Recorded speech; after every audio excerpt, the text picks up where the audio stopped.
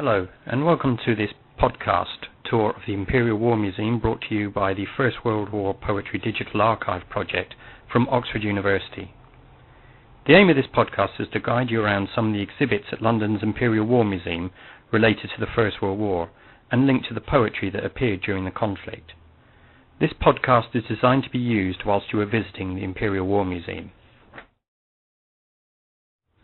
London's Imperial War Museum is situated in the old Bedlam Hospital on the Lambeth Road. It was founded in 1917 during the First World War to collect together material related to the conflict, which was still going on. It moved to its present location in 1936. We will begin this tour in the main gallery of the museum. This houses larger exhibits such as planes, tanks, artillery guns, and so on. Pause the podcast until you are there.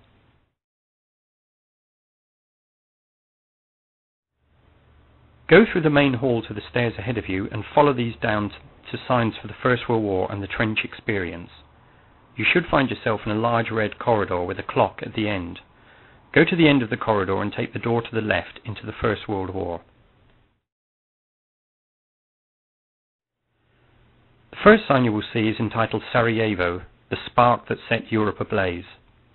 On the 28th of June 1914, Archduke Franz Ferdinand, the heir to the Austro-Hungarian throne, was assassinated along with his wife in Sarajevo by Serbian nationalists. It was to be the catalyst for a series of war declarations by the major European empires, including the British Empire. Follow the corridor to the left to see information on the origins and outbreak of the war, mobilization and recruitment. Franz Ferdinand's assassination was merely the spark that set the world alight. As the sign says, Germany's expansionist plans, national, economic, colonial and naval rivalries and the growth of the opposing alliance systems were its deeper underlying causes. You will also see a map of the opposing alliances, with the Allies in red and the Central Powers in brown.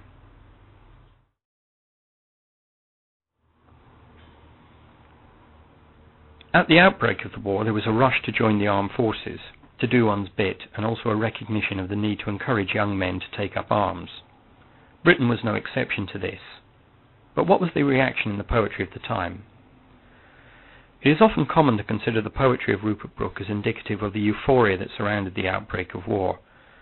Brooke was born in 1887 at Rugby, where his father was a housemaster, and after school studied at King's College, Cambridge. Brooke was already a promising young poet when Britain entered the war the day after his 27th birthday, and his war poetry, though some would argue the term, centres on a series of 5 sonnets which now seem drawn from a romantic idealism that jars with our perception of the First World War. Yet in his defence, Brooke only really saw one day of action at Antwerp, before he died of blood poisoning on Easter Sunday 1915 on his way to the battles at Gallipoli. It is a matter of some debate as to whether his views would have changed if he had been exposed to the horror of the frontline warfare for any length of time. The following sonnet, Peace, written in 1914, is part of the 5-sonnet cycle he is most famous for. Now God be thanked who has matched us with his hour, and caught our youth, and wakened us from sleeping, with hand made sure, clear eye, and sharpened power, to turn as swimmers into cleanness, leaping, glad from a world grown old and cold and weary, leave the sick hearts that honour could not move, and half-men and their dirty songs and dreary, and all the little emptiness of love. Oh, we who have known shame, we have found release there, where there's no ill, no grief, but sleep has mending. Naught broken save this body, lost but breath.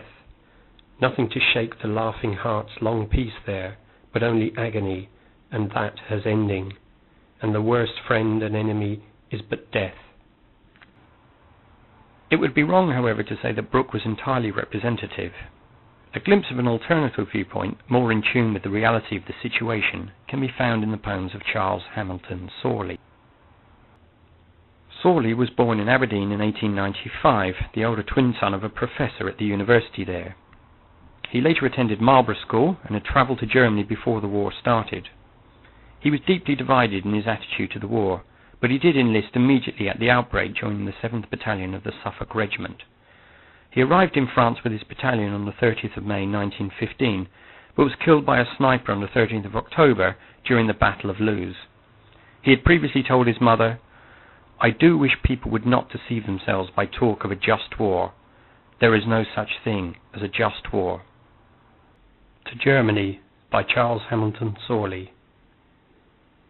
You are blind like us. Your hurt no man designed, and no man claimed the conquest of your land. But gropers both through fields of thought confined, we stumble and we do not understand.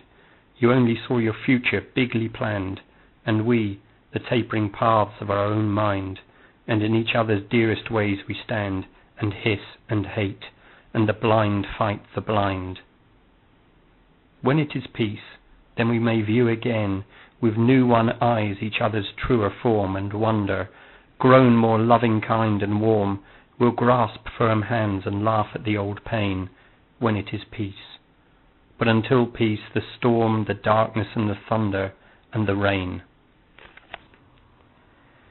We are now ready to look at the major area of conflict experienced by many of the British war poets, the Western Front. This has now become symbolic of the whole conflict, and the next few rooms will take you through its history and context. The Western Front was the major series of battles fought between 1914 and 1918 on the front line to the west of Germany, involving many nations. It began as a war of mobility, but by the end of 1914 a line of trenches stretched from the Swiss border to the Channel coast. Despite the loss of millions of lives, the front remained relatively stationary until the renewed mobility in 1918. The experiences of trench warfare were to influence many of the poets who fought there, such as Wilfred Owen, Robert Graves, Siegfried Sassoon, and Isaac Rosenberg. Proceed into the galleries marked the Western Front. The first few exhibits take you through the creation of the Western Front, some of the equipment used, and the major battles. Look at the exhibits and read about the battles of Neuve-Chapelle, Verdun, Ypres, Loos, the Somme, Arras, Passchendaele, Cambrai, and ultimately the final victory. Pause the podcast until you have read these. Edmund Blunden was born in London in 1896 and attended Cleves Grammar School and then Christ's Hospital School. In August 1915, Blunden was commissioned as a second lieutenant in the Royal Sussex Regiment. Early in 1916, he was sent to Flanders, where he saw violent action in the trenches and on the battlefield, and was awarded the Military Cross. Blunden survived the war, going on to become a lecturer at Oxford. In 1928, he published his Recollections of the Western Front in Undertones of War, and he died in 1974. Blunden fought at the Battle of the Somme in 1916, and also the Third Battle of Ypres, or the Battle of Passchendaele, as it is more commonly known, in 1917. The two largest offensives, and in many ways the most disastrous that the British Army ever undertook. At the end of Undertones of War, he attempted to capture his experiences at Passchendaele in his poem Third Ypres. Here is a selection from that poem. At the noon of the dreadful day, our trench and death is on a sudden stormed with huge and shattering salvos. The clay dances in founts of clods around the concrete sties, where still the brain devises some last armour to live out the poor limbs. This wrath's oncoming found four of us together in a pillbox, skirting the abyss of madness with light phrases, white and blinking, in false smiles grimacing.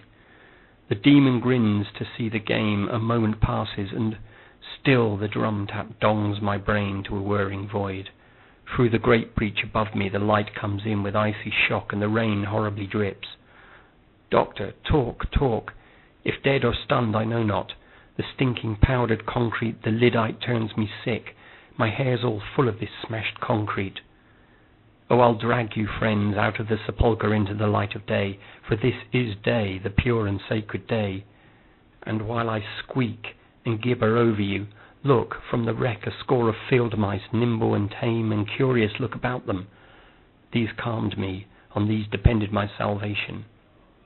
There comes my sergeant, and by all the powers the wire is holding to the right battalion, and I can speak.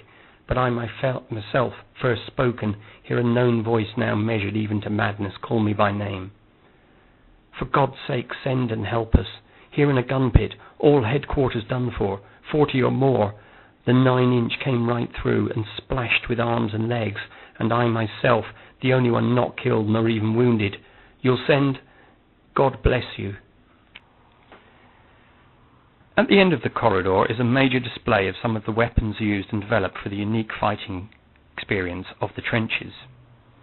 The poem we are about to hear, "The Kiss" by Siegfried Sassoon, presents a romantic parody of the weapons of war. Sassoon was born on the 8th of September 1886 and educated at Marlborough College, like Charles Hamilton Sorley. He also attended Cambridge University, though he did not graduate.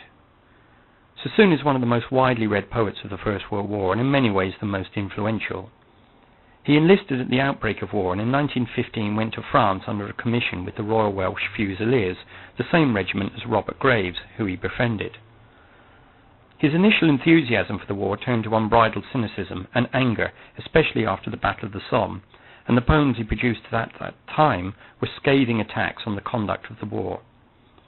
Wounded in 1917, whilst convalescing in England, he issued his public and famous declaration against the war, which we will see later on in the tour.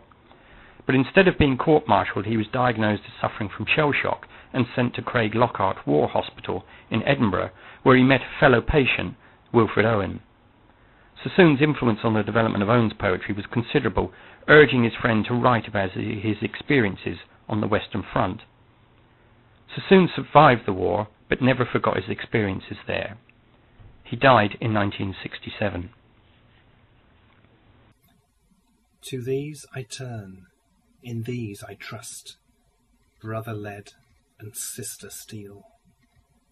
To his blind power I make appeal, I guard her beauty clean from rust.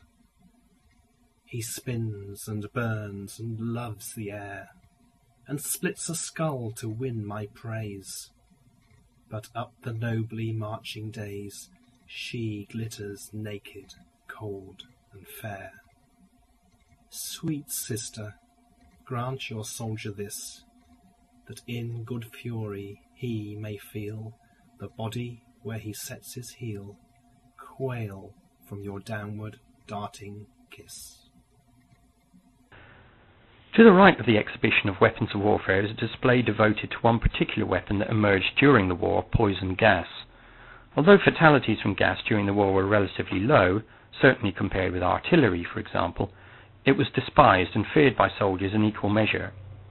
In 1914, the French used tear gas against German troops, but on the 22nd of April 1915, the Germans used the first killing gas, chlorine, against the Allies at Ypres. The first use of gas by the British Army was only 5 months later at the Battle of Loos. As the war progressed, more effective gases were produced, but so was the protection in the form of gas masks. The poem we are about to hear, Dulcet Decorum Est by Wilfred Owen, describes the results of a gas attack. Perhaps the most famous British poet of World War I is Wilfred Owen. Owen was born on the 18th of March 1893 in Oswestry, Shropshire. He was educated at the Birkenhead Institute and then continued at the Technical School in Shrewsbury. After failing to attain entrance to the University of London, he spent a year as a lay assistant to the Reverend Herbert Wigan at Dunstan before leaving for Bordeaux, France, to teach at the Berlitz School of English. He returned to England in September 1915 to enlist in the Artists' Rifles a month later. He received his commission to the Manchester Regiment, 5th Battalion, in June 1916, and in January he was posted to France and saw his first action, in which he and his men were forced to hold a flooded dugout in no man's land for 50 hours, whilst under heavy bombardment. In March he was injured with concussion, but returned to the front line in April.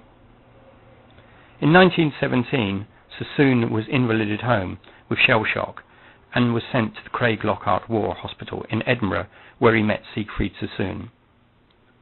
This was a changing point in Owen's poetical career, and Sassoon greatly influenced him and urged him to write about his experiences in the trenches. After a prolific period in early 1918, when most of Owen's famous poetry emerges, Owen was sent back to the front line. He died trying to cross the Sambre Canal in an attack on German heavily defended positions on the 4th of November 1918, 1 week before the armistice. The telegram notifying his parents of his death arrived on the 11th of November, as the bells were ringing at the declaration of peace. Bent Double like old beggars under sacks, knock-kneed, coughing like hags, we cursed through sludge, till on the haunting flares we turned our backs, and towards our distant rest began the trudge. Men marched asleep. Many had lost their boots, but limped on, bloodshot. All went lame, all blind, drunk with fatigue, deaf even to the hoots of tired, outstripped 5-9s that dropped behind. Gas! Gas! Quick, boys! An ecstasy of fumbling, fitting the clumsy helmets just in time. But someone still was yelling out and stumbling, and floundering like a man in fire or lime. Dim through the misty panes, and thick green light, as under a green sea, I saw him drowning. In my dreams, before my helpless sight, he plunges at me, guttering, choking, drowning.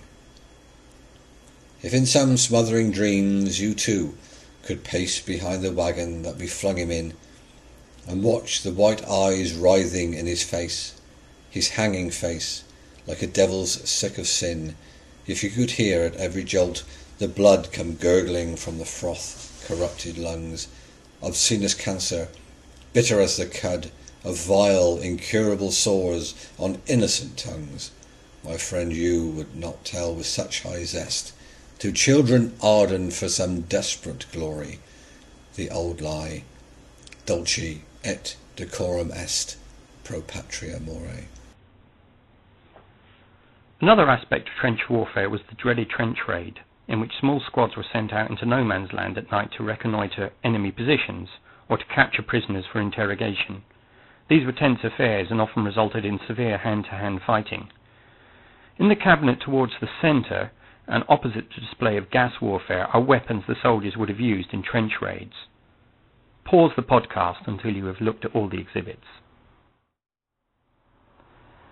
The popular image of the horror of war represented by Owen and Sassoon is perhaps not representative of the true attitude of the fighting man.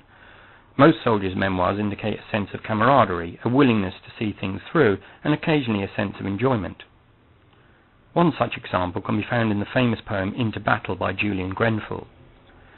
Grenfell was born in London on the 30th of March 1888. He was educated at Eton and at Balliol College, Oxford. He was already in the army at the outbreak of war, serving in the Royal Dragoons, and saw action on the Western Front in 1914, stating, "It is all the best fun. I have never felt so well, or so happy, or enjoyed anything so much." He was renowned for his bravery, especially during trench raids. But on the 13th of May 1915, Grenfell was seriously wounded by a shell splinter, and he died in the military hospital in Boulogne on the 26th of May. The next day, Into Battle was published in the Times. Into Battle. The naked earth is warm with spring, and with green grass and bursting trees leans to the sun's gaze glorying, and quivers in the sunny breeze. And life is colour and warmth and light, and a striving evermore for these, and he is dead who will not fight, and who dies fighting has increase. The fighting man shall from the sun take warmth, and life from the glowing earth, speed with the light foot winds to run, and with the trees to newer birth, and find, when fighting shall be done, great rest and fullness after dearth. All the bright company of heaven hold him in their high comradeship, the dog star and the sisters seven, Orion's belt and the sworded hip. The woodland trees that stand together, they stand to him, each one a friend. They gently speak in the windy weather, they guide to valley and ridge's end. The kestrel hovering by day, and the little owls that call by night, bid him be swift and keen as they, as keen of ear as swift of sight.